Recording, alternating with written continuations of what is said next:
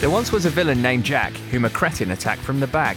Jack kept his cool and ignored the fool, notched the winner and said, have some of that. This is the Totally Football League show.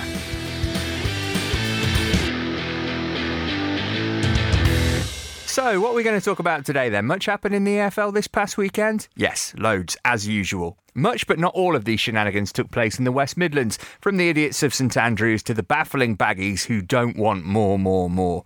The madness wasn't confined to the second city, though. It all kicked off at Wickham, whilst at Port Vale a red card protest went down, only for the Valiants to dismiss high-flying Mansfield. Oh, and in happy news, Blackpool are back, whoa. I'm not Caroline, I'm Matt Davis-Adams, filling in for Caroline.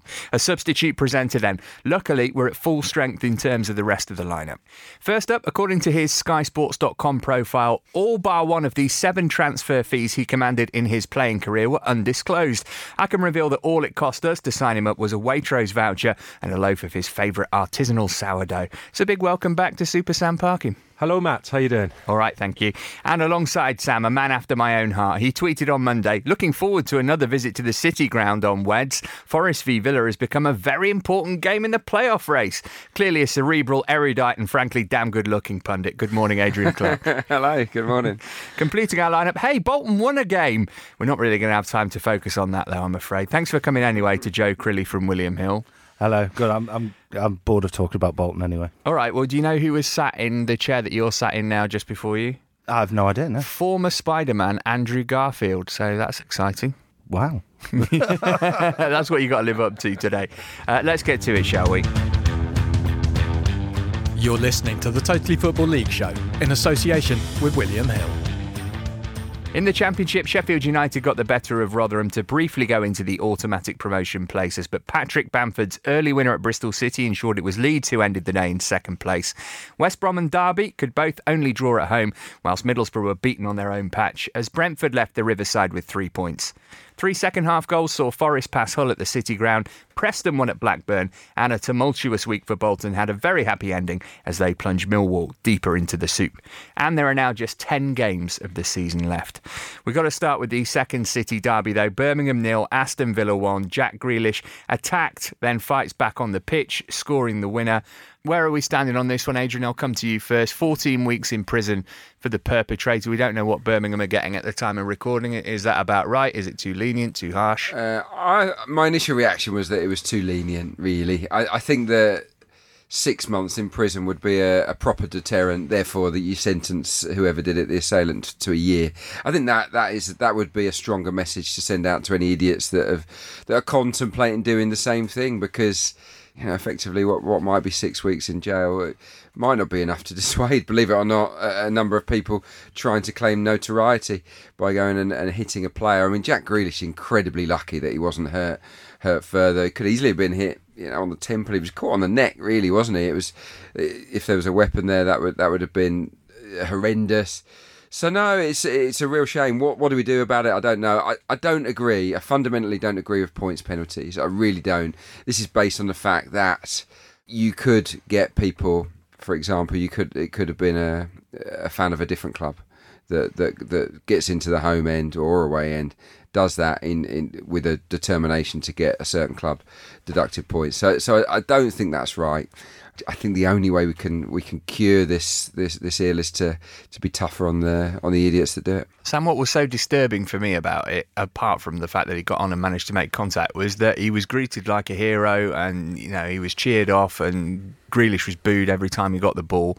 I was thinking an appropriate punishment for Birmingham would be the rest of your home games this season are played behind closed doors. Is that a bit draconian? Would that? Because I feel like that would have an impact on supporters self-policing. If this is what's going to happen, then we want to make sure that it doesn't. And initially, yeah, that was probably my reaction too. But having had the luxury of a few days to think about it, I'm with Adrian. You can't punish, I don't think, the team, and that could have a negative effect if they can't play in front of their own supporters. I think the sentence has to be strong enough to be a deterrent. It's one of the most despicable things I've seen on a football pitch ever, but he's been sent to prison now. This sentence has been handed out very, very quickly. It can have an impact on his future, professionally, his relationships moving forward. Hopefully he can be rehabilitated, but the message is you're taken from that pitch, you're taken to prison, you're sentenced, and You're not going to be allowed back in football for 10 years, I think it is. So hopefully that's enough. The message has to be clear for the supporters. You can't stop it. There's no solution. It's one idiot in 30,000 people. We can talk about this all day. There's various things been said the last few days. I don't think it's ever going to stop one idiot from breaching the security and getting on. The 2 points I wanted to make, which is more, me as an ex-footballer, if Jack Grealish would have been injured, and not just physically, but if mentally he felt he couldn't continue, which was a realistic proposition for someone who's just been assaulted, the game could quite easily have been abandoned. And then there could have been legal action moving forward. With that as well, the Birmingham City players' reaction, they showed compassion straight away towards Jack Grealish. These are people that will live in the same area, will eat in the same restaurants. I think it probably had a negative effect on the Birmingham players moving forward. The result became irrelevant. So the Birmingham fan had nothing to gain from doing that. It was a ridiculous act, and I think it probably ultimately had a bit of an impact on those home players as well. You say he had nothing to gain, but what he wanted was the notoriety. Prosecuting Jonathan Purser said the officer who was carrying Mitchell off the pitch said Mitchell thought Mr. Grealish was a knob. Right, so this is the level of brain and intelligence that we're talking about, which is why I think that maybe the only way that you can stop people doing this is to punish the team, because they are so tribalistic about the team that, hey, I'll take a spell in jail because I managed to throw a punch at Jack That's the thing. I know that this guy was, but they might not be. And if you had the threat of stadium bans or points deductions, then you could get somebody from a different club, in theory, trying to do this to help their club. And that's the point that I'm making. You know that football fans, I'm sure they'll be very creative in their thinking. So no, I'm with Sam completely on this one. I don't think Birmingham City should pay a heavy penalty for this. It's so hard to stop. It's sort of reflective of society, I suppose, as well, isn't it? And without being too high and mighty about it, it's a football game at the end of the day. We all love football and passionate about it and love our clubs, but there's places you just don't go, and the pitch is one of those. Anyway, over on the other side of Birmingham, Darren Moore sacked after West Brom draw 1-1 with Ipswich. As producer Abby points out, and anyone not beating Ipswich is having a bad one. We've had a couple of days to digest this too. Sam, do you think he would have gone if they'd won the game? No, probably not. I think when you're playing against the bottom team, Ipswich in dire straits, you're expecting West Brom to win, and that's probably been the final nail in the coffin. Not surprised. I was on a train travelling back when I saw it, and I think because obviously we talk about it week after week and we see the reaction of the West Brom supporters in recent times, they've not been happy, but I think there's been a number of factors. I think we can't underplay losing Harvey Barnes. I think that is enormous. Even in the two systems that they've deployed this season, he's been the best player. Arguably, he could have been the Championship Player of the Season. But I'm confused because they've played those two different systems. Why didn't he show that flexibility, maybe going back to what he did at the start of the season, trying to get Rodriguez and Gale in tandem at the top?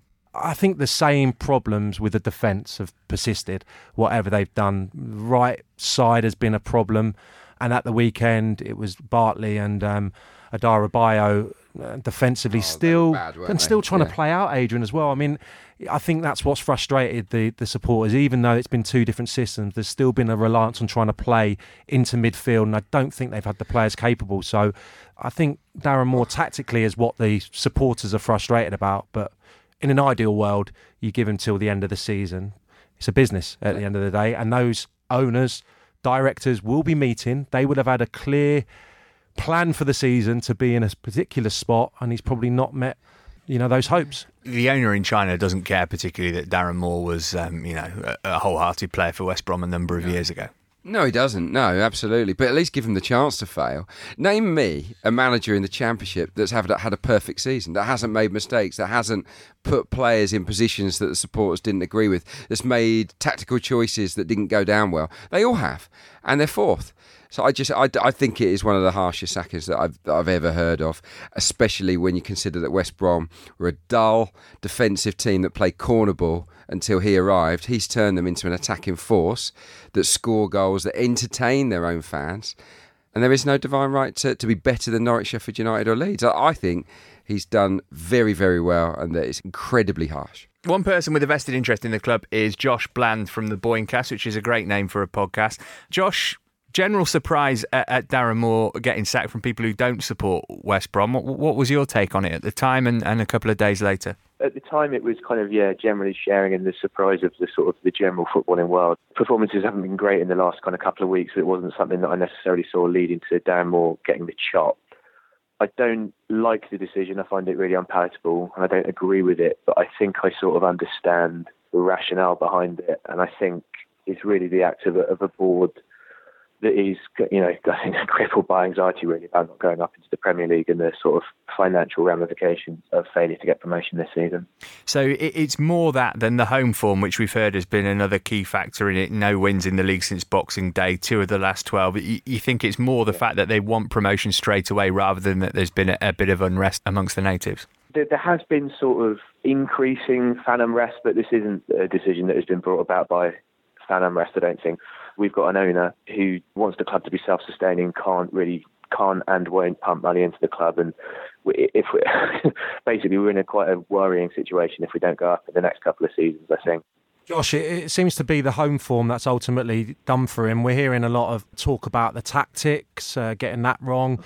Where does the blame lie, do you think? Because obviously he's got Graham Jones there as well, who's supposedly a very up-and-coming coach. What could he have done differently in those home games with the players that he had at his disposal? It's very, very difficult to say. I mean, I think one of the trends that really emerged from his sort of tenure was, and I think it's something that you guys have picked up on the pod as well, is that there were very similar patterns emerging in terms of the way that we were trying to play stylistically, sort of playing ourselves into trouble, trying to pass out from the back, lacking penetration against teams that were employing a low block.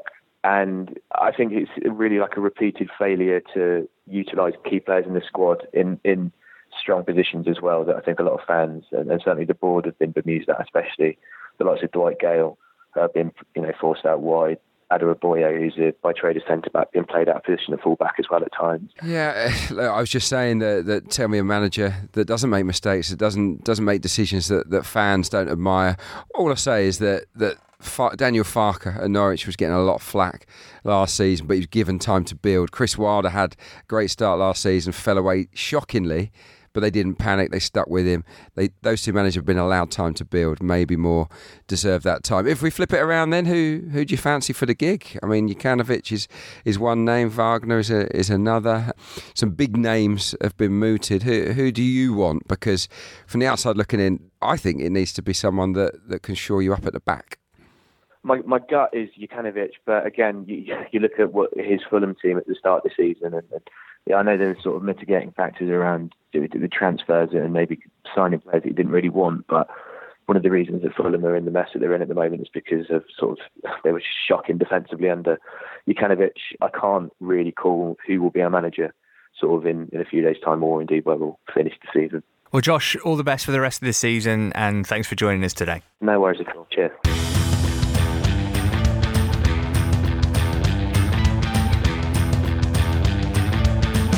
That's Josh Bland from the Boyncast. Joe, in terms of odds for the next West Brom manager, we're hearing as we record that Jukanovic might even be in talks with the club. He might even be in place by the time people hear this. How heavy a favourite is he? Yeah, he was 1-6 last night, and we took the market down because it was believed that he was having continued talks today as we speak.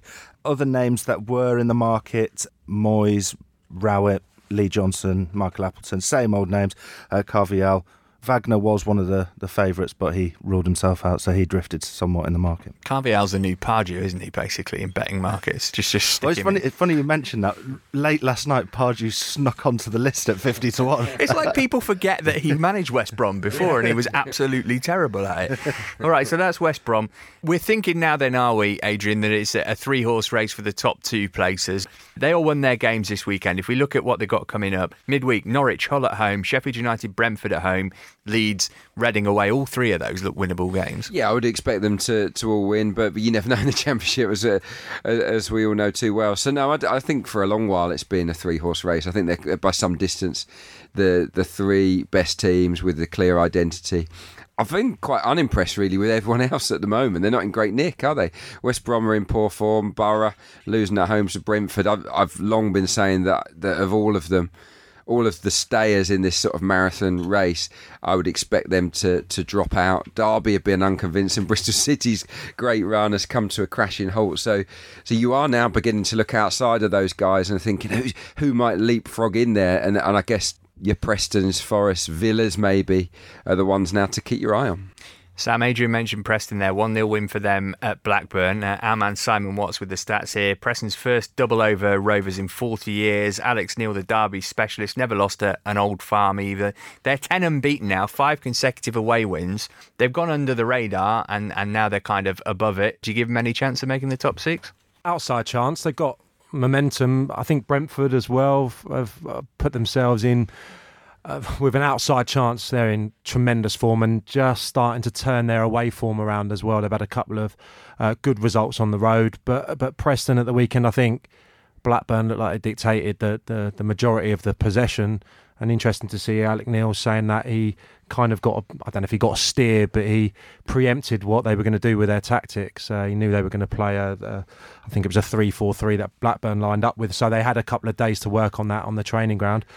Came away with the result and missing a couple of big players as well, Potts and Barkhausen, to come back in as well. So they just need to start turning those draws at home into victories. If they can do that, they have the momentum. They're on a great run, as Brentford are. So never say never, but I see it probably being a fight between, I think, Forest and Derby for that last spot. Ooh.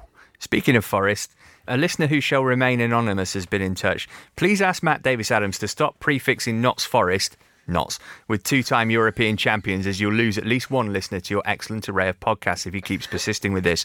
It's bad enough that the podcasts are overly reliant on Forest fans, but for Matt to constantly refer to distant, undeserved success is galling to say the least. Regards. Tell us about Pele. It might be Pele. distant success, those European Cups, but I think to call it undeserved is perhaps a stretch. But you know, I know when to move on. That self-improvement is a passion of mine. So 1992 Simod Cup winners Nottingham Forest beat Hull 3-0 at the City Ground. All the goals in the second half. As you say, Pele made his debut, which was nice to see. And João Carvalho got a goal, Adrian. Forest record bye. He struggled. Martin O'Neill's dropped him from the team. He's come on and made an impact. That's going to potentially be massive for Forest for the remainder of the season. Definitely. If he can find some form. He might be the super sub. He might be that game changer for Forest. You don't have to. There's this misconception often among players themselves that if you're left out of the starting lineup, you're not important. That's absolute rubbish, because how often do we talk about subs coming on and changing games? And some players are actually better in short bursts, aren't they? In 20, 30-minute bursts.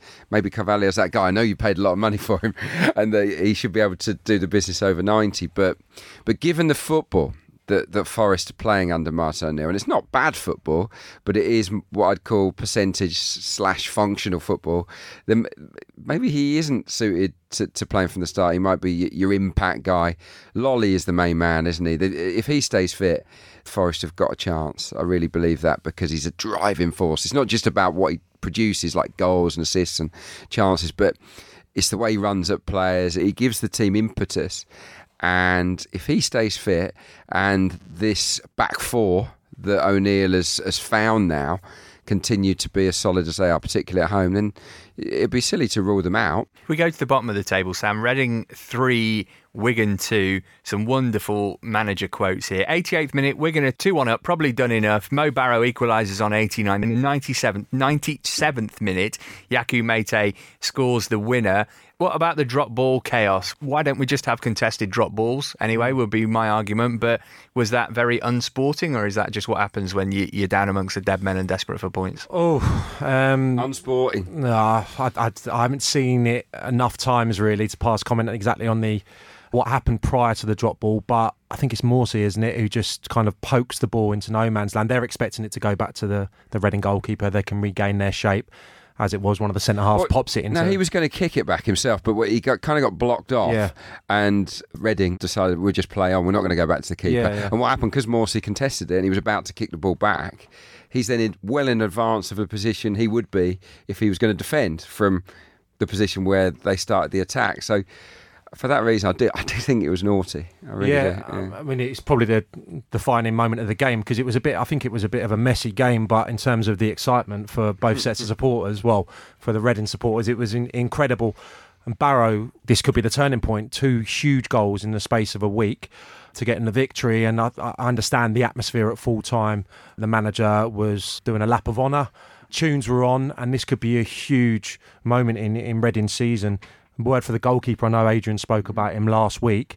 at 2-1 he made an exquisite save, so major reason for them getting maximum points as well. Those manager quotes, slightly contrasting. Paul Cook, what can I say? How can you best describe it? You just don't feel good. Jose Gomez, after this result, I'm 10 years younger. I will live forever.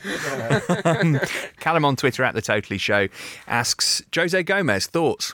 I still think it's a bit early to say. I like the football that he's trying to play. It's certainly better to watch, I think, for Reading fans than what was on offer before.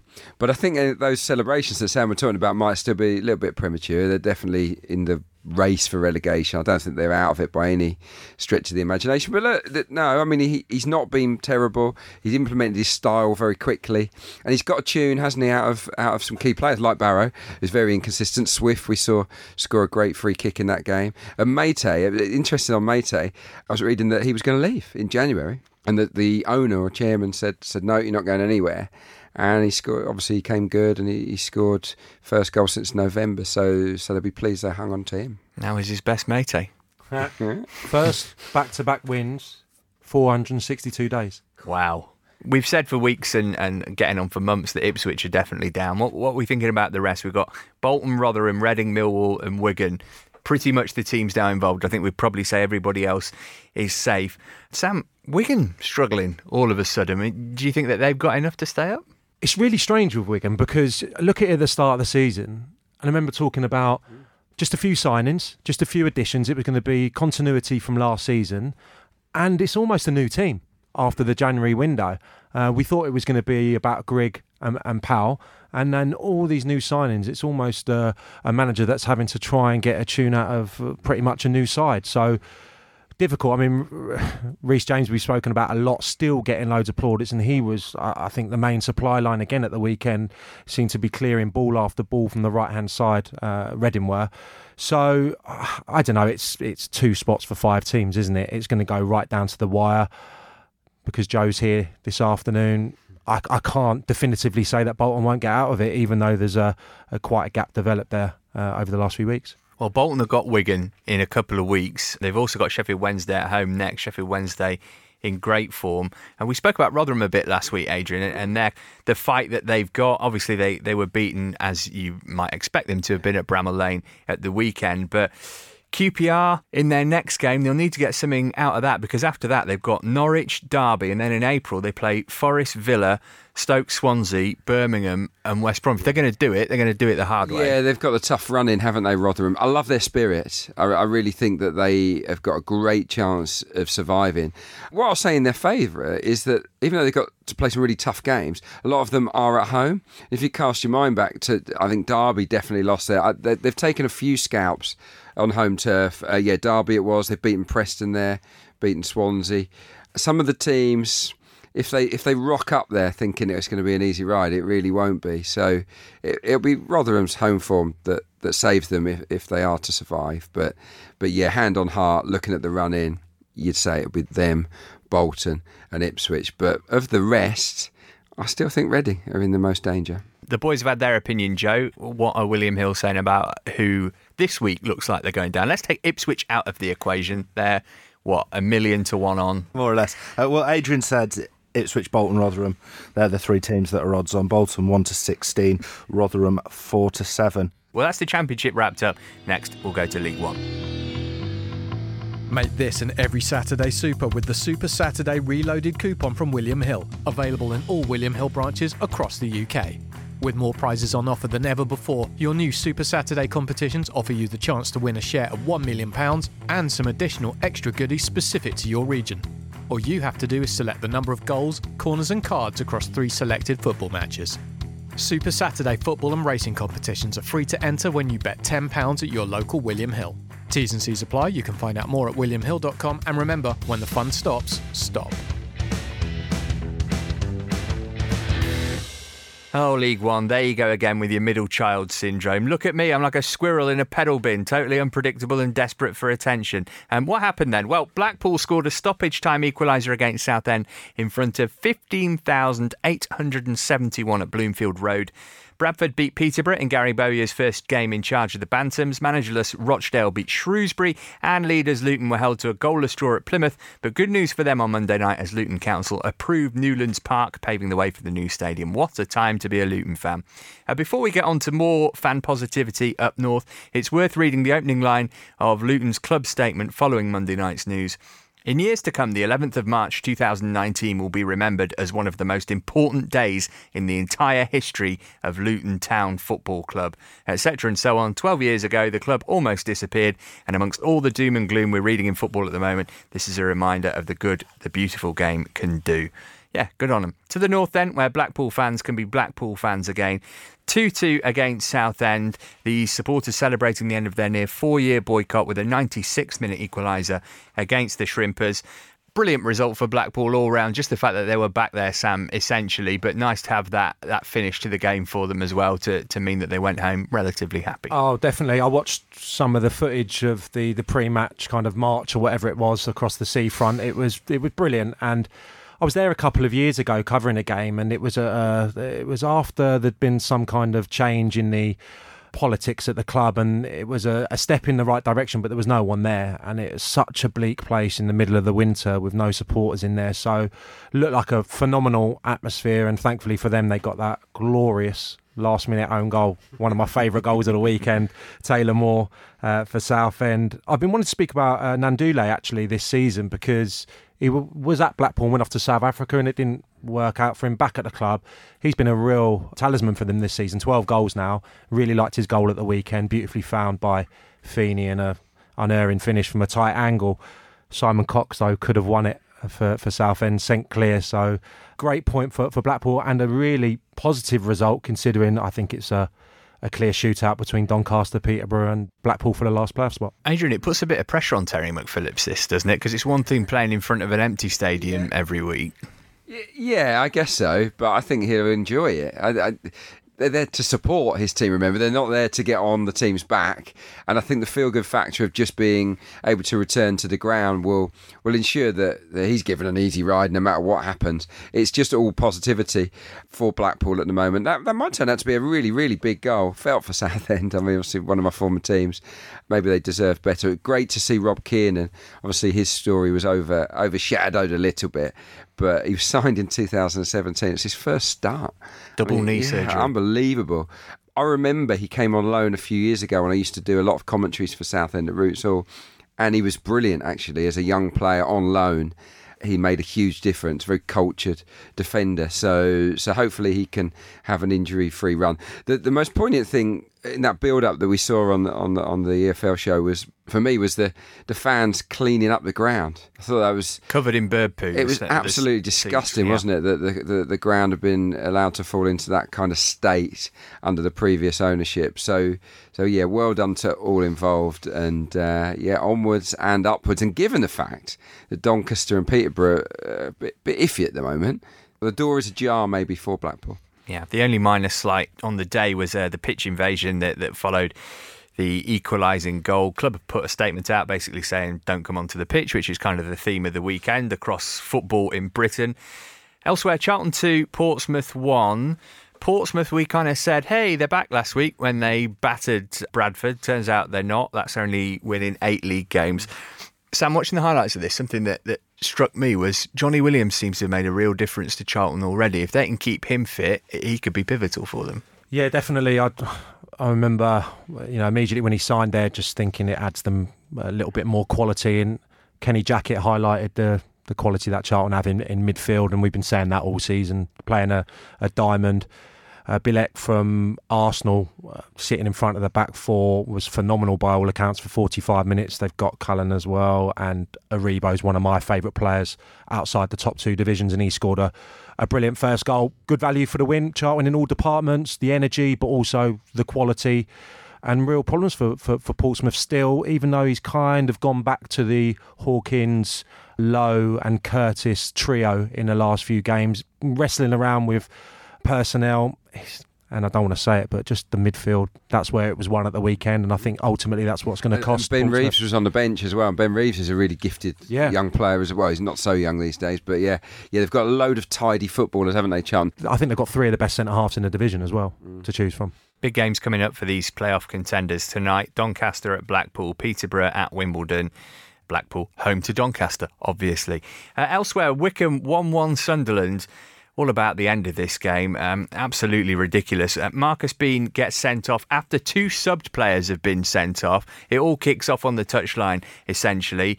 Have you ever seen anything like this in your playing days? Subs getting sent off for each team? I couldn't really tell what the brawl was about. It was just... Do you want me to tell you? Because I had a quiet day yesterday. Watched it for about 3 hours. Basically, Sunderland turning the screw. They're 1-1 now. They're up. They're potentially going to nick it at the death. Ball goes out of play. One of the Sunderland support staff is going to retrieve it and obviously throw it to the Sunderland player to get it back into action. The Wycombe assistant volleys it in the opposite direction. Honeyman sees this. He comes over, shoves the Wycombe assistant. Hence why there's a massive brawl. And what I loved about it, because I watched it 4 times, Gareth Ainsworth just basically does nothing. And Jack Ross does nothing either. Jack Ross doesn't move from the spot. All that Gareth Ainsworth does is try to stop Akin Fenworth from getting involved, because he probably would have chucked someone into the Chiltern Hills. So I just loved their reaction. It was genius. One thing Nathan Tyson having a go, I suppose, isn't it? But Akin Fenworth, that adds a whole... He's gone as well a little bit. He's gone. And Gareth Ainsworth was like just tugging him back by his bib, I think it was. As a little subplot as well, George Honeyman of Sunderland had come off for concussion. So I don't know what. He's obviously feeling a bit fuzzy, but he's got enough wherewithal to get involved. And I don't know what his state of mind was at the time. On the pitch, Sunderland maintaining their record, only team to score in every game this season. They've kind of responded well to that mini slump that they had, haven't they? It felt big last week that Will Grigg got his first goal from open play in the Checkatrade semi, and they all of a sudden look well positioned to have a tilt at automatic. Well, they just if you score in every game, you're in every game, aren't you? You've got a chance of winning, and as long as they keep clean sheets, then they might grind their way to it. I think that Barnsley play a more exciting brand of football, and that they'll score more goals than Sunderland, but they've had a wobble, haven't they, Barnsley, this season in terms of going on a barren spell. Sunderland have never really had that terrible patch. If Barnsley were to show that kind of inconsistency again, I think Sunderland are best placed because of their solidity to step in. So we'll see. In the wake of all the miserable stuff that's gone on in football, I wanted to say it earlier.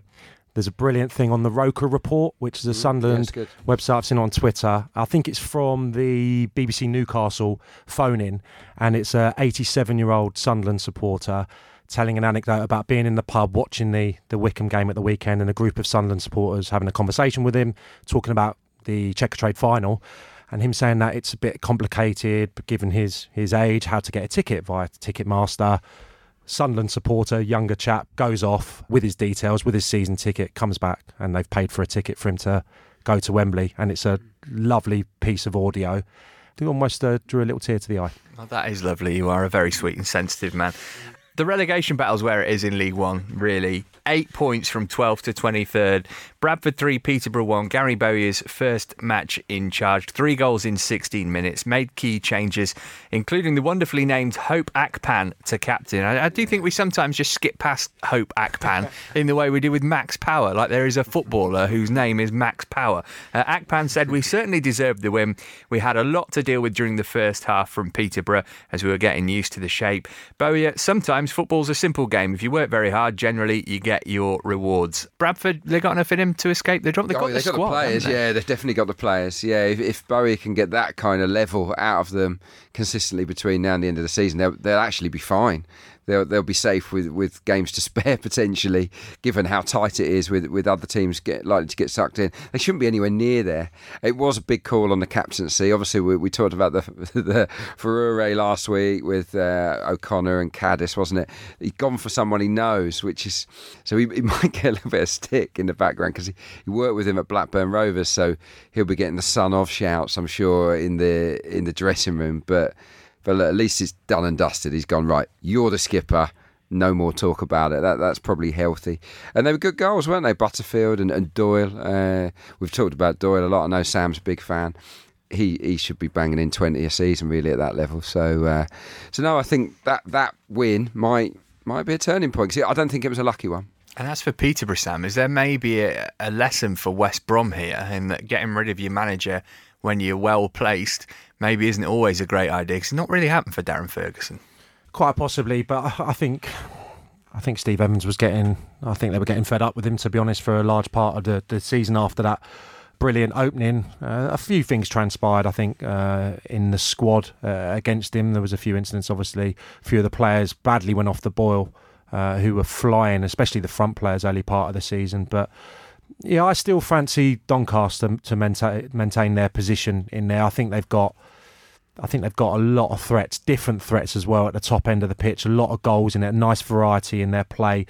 I think they've got enough to remain in the playoffs and just keep off the fight of Blackpool and Peterborough. Back down to the bottom, big win for managerless Rochdale against fellow strugglers Shrewsbury. Rochdale not going to rush into an appointment by the looks of things, Adrian, and I guess if you're winning matches, you don't need to. No, I guess so. Was it Barry Murphy was in charge, wasn't he, of this one? And it was better defensively. We've spoken about how dodgy they've been at the back. By all accounts, they were miles better on set pieces, which has been an Achilles heel for them all season. I think the keeper's going to be a main man for them between now and the end of the season. I've always liked Lonergan. I think he's decent, and he made a good save when they were under the cosh late on. And a little bit like Rotherham, I talked about Rodak earlier on in the season. If Rodak has a blinding campaign, Rotherham have got a chance of survival. He had a blinder, didn't he, at Bramwell Lane at the weekend, but it wasn't enough. But I still think Rodak will be key for Rotherham, and I think Lonergan might be the main man for Rochdale's hopes of staying in the division. Can he save the day for them? We'll have to wait and see. But that was a big win, wasn't it, against Shrewsbury, who probably feel a bit hard done by because they were. I think they lost a controversial goal the week before. They almost got a draw in this one. You wonder whether their morale might be sapping. Yeah, they're a point above, Sam. Another case maybe of changing the manager, and it hasn't had perhaps the effect that they desired. I think they've got two good strikers, Shrewsbury. That's been my take on it the last few weeks. Okenabiri was back in. Obviously got Campbell on loan from Stoke, who was a big coup to get to the football club. I think they're going to have enough goals in the tank, but I mean that last minute was glorious at the weekend. The melee and the reaction of the Rochdale fans was just incredible because it ricocheted around, obviously crashed off the bar.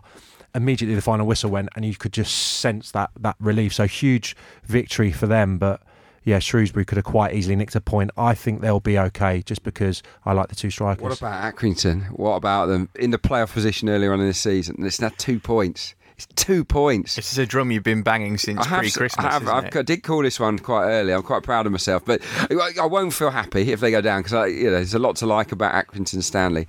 But the last 12 games, dozen games, which is a good indicator of form, they've been the second worst team. Rochdale are the only ones that have got fewer points. So I don't know where they stand in the relegation odds. You need to scroll through a few pages, Joe, I'd imagine, to get through the candidates. But Accrington would... I might be willing to stick a quid on Stanley to go down. If that were the case, Joe, what would you give Adrian for his massive wager of a whole 100 pennies? If he put a quid on, he'd get £4 back. Accrington are 4-1. But if we look at the relegation market, we've actually taken a team out. So we've got less teams in the race now. Burton's win against Coventry means that they've been taken out of the betting for relegation. They were 33-1 last week, so probably drifted to about 50-1 now. So it now goes up to Wycombe at 16-1 in terms of the favourites who are in the mix. Wimbledon 1-10, obviously. Rochdale 2-5. Barry Murphy, actually 6-4 favourite to get the Rochdale job as well.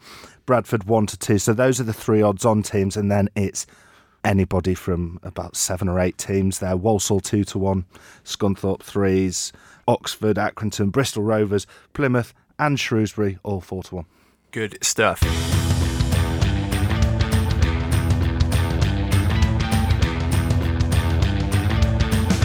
League Two then, where it's anyone's game as second place Bury earned a win at Stevenage in their 5th minute of stoppage time. That's what teams who go up do.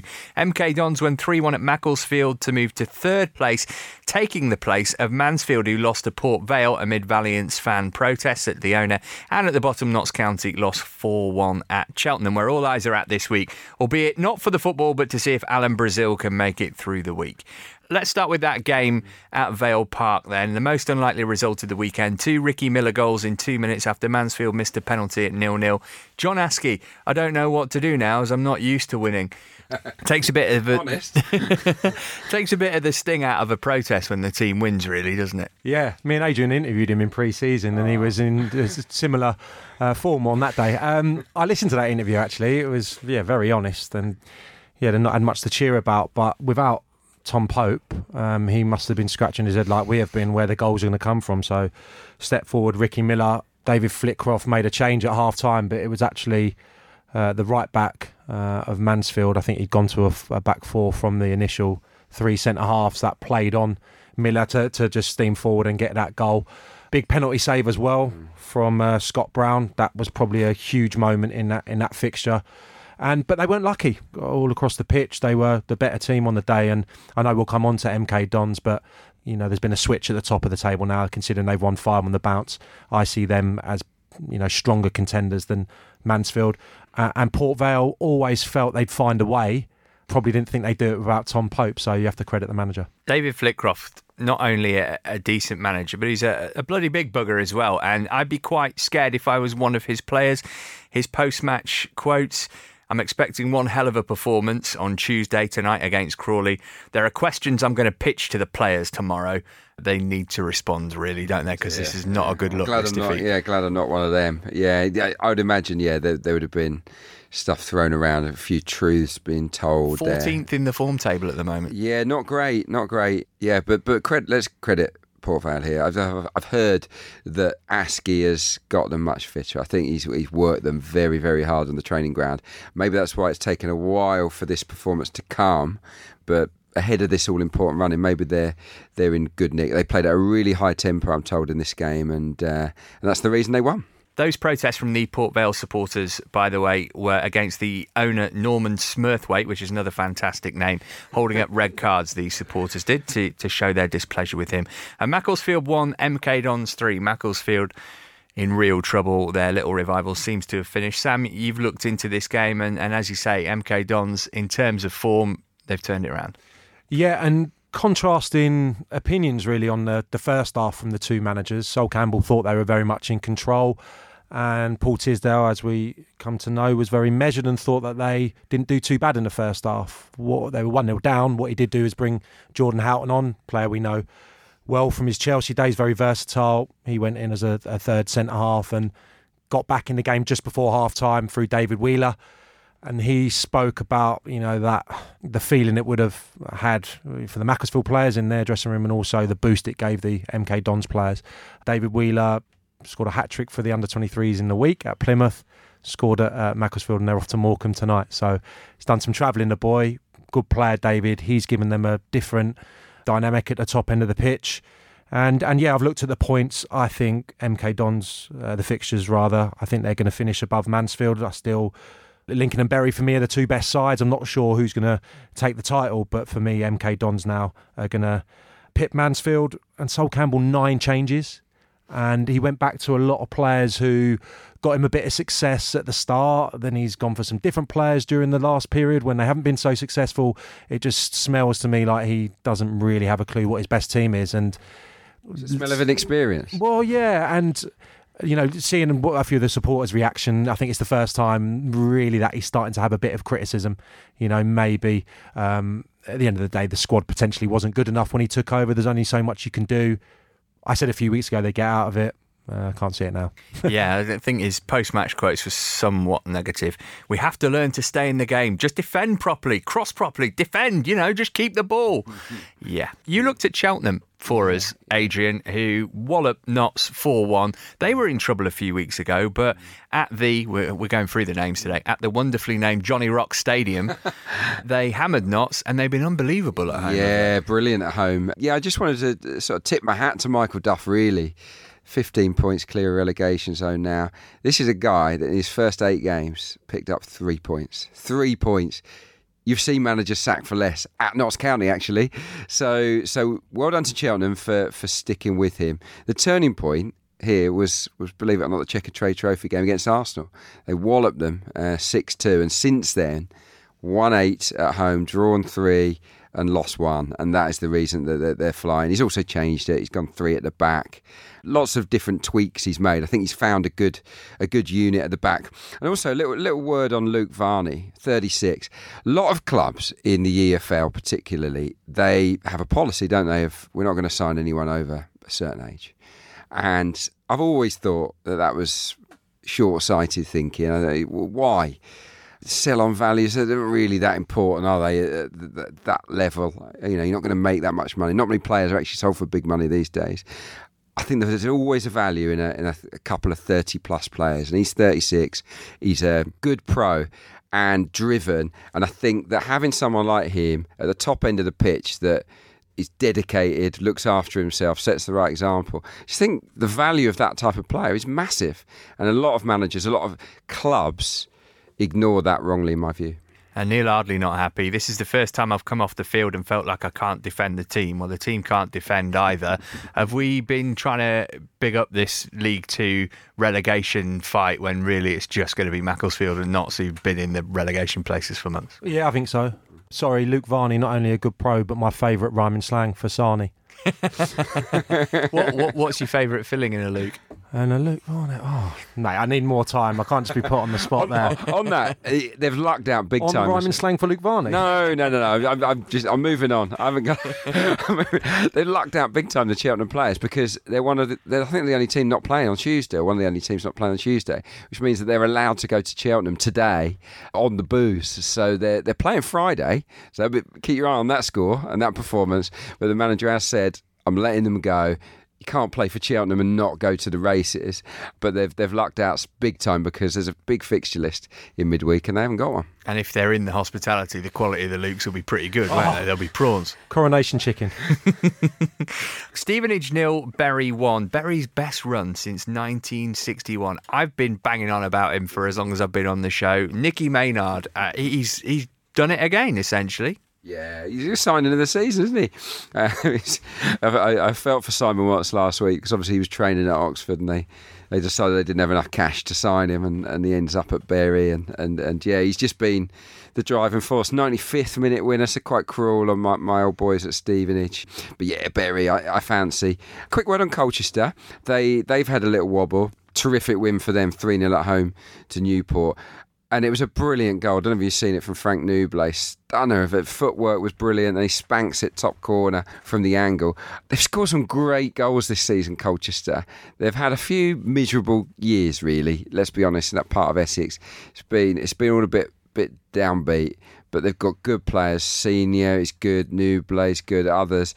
Sammy Smodic's tremendous goal-scoring midfielder that comes from deep to score. So Colchester United, don't write them off as possible playoff surprises. I want to talk about Forest Green Rovers and their slump, but before we do that, let's give Morecambe some praise for winning 3-0 against them. They've not had a great time at home this season, but that's a big result. Forest Green, though, since the turn of the year, they've won 4 matches. This was their 3rd defeat in a row. Going on the form table, they're 4th from bottom. OMG for FGR, isn't it? Yeah, I mean, I saw them live a few times early part of the season. They play really nice stuff. Defensively, they haven't conceded many goals. You know, if you look at the top half of the table, and it's difficult to put your finger on it. They had a consistent back three early part of the season. Gunning, Rawson, McGinley. The 2 wing-backs were Mills and Shepherd. Only 2 of the 5 in the side at the weekend for various reasons. Tavon Campbell up front was a player I enjoyed watching. He gave them pace and directness at the top end of the pitch. He was allowed to leave for Gillingham. I think Mark Cooper's hands were tied to a degree because the player wanted to leave because he had various options. And having Christian Deutsch come back in, I think it's just maybe disrupted the balance a tad, even though he's got back and I think he's got 4 in 11 since he's been back. It's difficult to pinpoint maybe just the depth of the squad and some of those reasons that I've just stated. The players in and around Christian Doidge not contributing enough goals, and that was a concern of mine when I saw them, the likes of Williams at that point, and Campbell, of course. I just don't think there's been enough goals in the team, probably. Yeah, and let's not forget that they only just stayed up last season, so they've had a decent campaign anyway. Morecambe, Adrian, every season the objective is the same for them, not to get relegated. They're 8 points clear of trouble now. Looks like they're going to be safe for another season. It does, yeah. I remember playing against Morecambe every year in the conference, or what was known as the conference back then. And even then, they just didn't get very big crowds. Lucky to get 1,000. So they've done brilliantly, haven't they, to stick around in the EFL. They always have these wobbles. They always seem to start well, then tumble down the division, and then stay up at the end. They've got a lot of character. They always have done, and yeah, that was huge. 3-0 against Forest Green. So well done to them. If we have a look at some of the odds then for promotion from League 2, Joe, because we know that we've already condemned Macclesfield and Notts to relegation. Sam's saying MK over Mansfield for the third place. Do you guys agree with that? Yes, just. If we're looking at the promotion betting, MK Dons are 1-3, Mansfield 1-2, suggesting that we think that MK Dons will sneak that third spot. And Adrian also said, don't write off Colchester. Well, we're not. They're odds on to make the playoffs. They're favourites, in fact, 4-7 to finish in the top 7. Some of the games coming up this weekend to look ahead to. I mean, there's one that leaps off the page, Adrian, in the Championship. Leeds against Sheffield United. That'll be a quiet evening at the office, won't it? Yeah, it's going to be massive. Really excited to watch this game. Don't know. I think if Leeds play like Leeds can, in terms of the way they closing down the pressing, the way they can dominate from the start, that they should have enough. But look, Norwich went to Ellen Road and wiped the floor with them. Sheffield United, if they start to knock that ball around, make full use of the width of the pitch, it wouldn't surprise me if they did a similar job on them. So hard one to call, but it's a match that you definitely need to be watching. Elsewhere in Yorkshire, 24 hours earlier, Charlie Big Potato sat in the chair next to you. He's going to be on the telly for Doncaster versus Barnsley. Yes. I thought Joe was joining me. Have you bought a new suit? No new suit, no. No, looking forward to it. Yorkshire Derby. Big fan of Doncaster this season, especially going forward. We've not spoke about our mate Kane for a while, have we? Old Herbie, who was flavour of the month for me and Adrian for first few months of the season. He's gone a bit off the boil, hasn't he? But no, I think they've got goals in the team, and really looking forward to seeing Barnsley, who've been fantastic under the new manager this season, and having to do it without Kiefer Moore at the moment, but one of the most convincing performances of last weekend against Accrington. You going to wear a statement suit? No. It might be. You can make it your thing. No. Well, like Tony Adams did. That went down well. I picked out Notts v Morecambe as the game to look forward to in League 2, but we've kind of killed that with our chat about how Notts are probably down already. So let's look at the FA Cup instead. Swansea against Man City. Swansea will play some nice football and then get beat 4-1 probably. Yeah, probably. Yeah, it's Swansea are capable, aren't they? They've been producing some great stuff in bursts. The football, the Norwich, they were great. I thought, was it last Friday? Yeah, it was the last game, wasn't it? And they were excellent against them, and they probably have their moments against City. But yeah, you cannot see them upsetting the odds here. Daniel James, I think, is the guy. Let's give him a bit of credit here, because I know that he's a Swansea boy and he was quite happy to stay, but he almost joined Leeds. And I have seen players in the past when that big move fails to come to fruition, go off the rails a bit, but he hasn't. His form has stayed very strong. Yeah, that was not a dig at Swansea, by the way. It's just you are playing Manchester City. Sam, Millwall against Brighton. It's at the Den, so Millwall are nailed on to win that now. Oh, great opportunity, yeah. Why not? I don't know. Can it keep on happening? It happened, was it 3 times last season they beat Premier League opposition? And Everton this season this season. Well, yeah, I mean, they create a unique atmosphere down there. Brighton will be well prepared for it, you would think.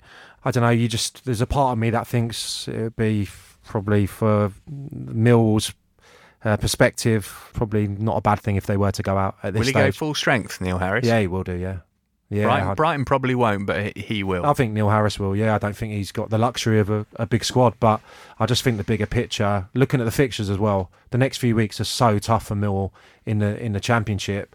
I don't think it would be the worst thing in the world, but like I said, it's a unique atmosphere. They love the FA Cup. You just wouldn't bet against them doing it again. All right, well, that's it for today. Join us next week when a load more scarcely believable stuff will no doubt have happened up and down the land. Adrian, Sam, Joe, thanks for your company. Do keep in touch, dear listener, using @TheTotallyShow. Bye for now. You've been listening to the Totally Football League Show, a Muddy Knees Media production. For sales and advertising, email sales@muddykneesmedia.com and be sure to check out our other football shows on Apple Podcasts, Spotify, Audio Boom and everywhere else you get your audio on demand.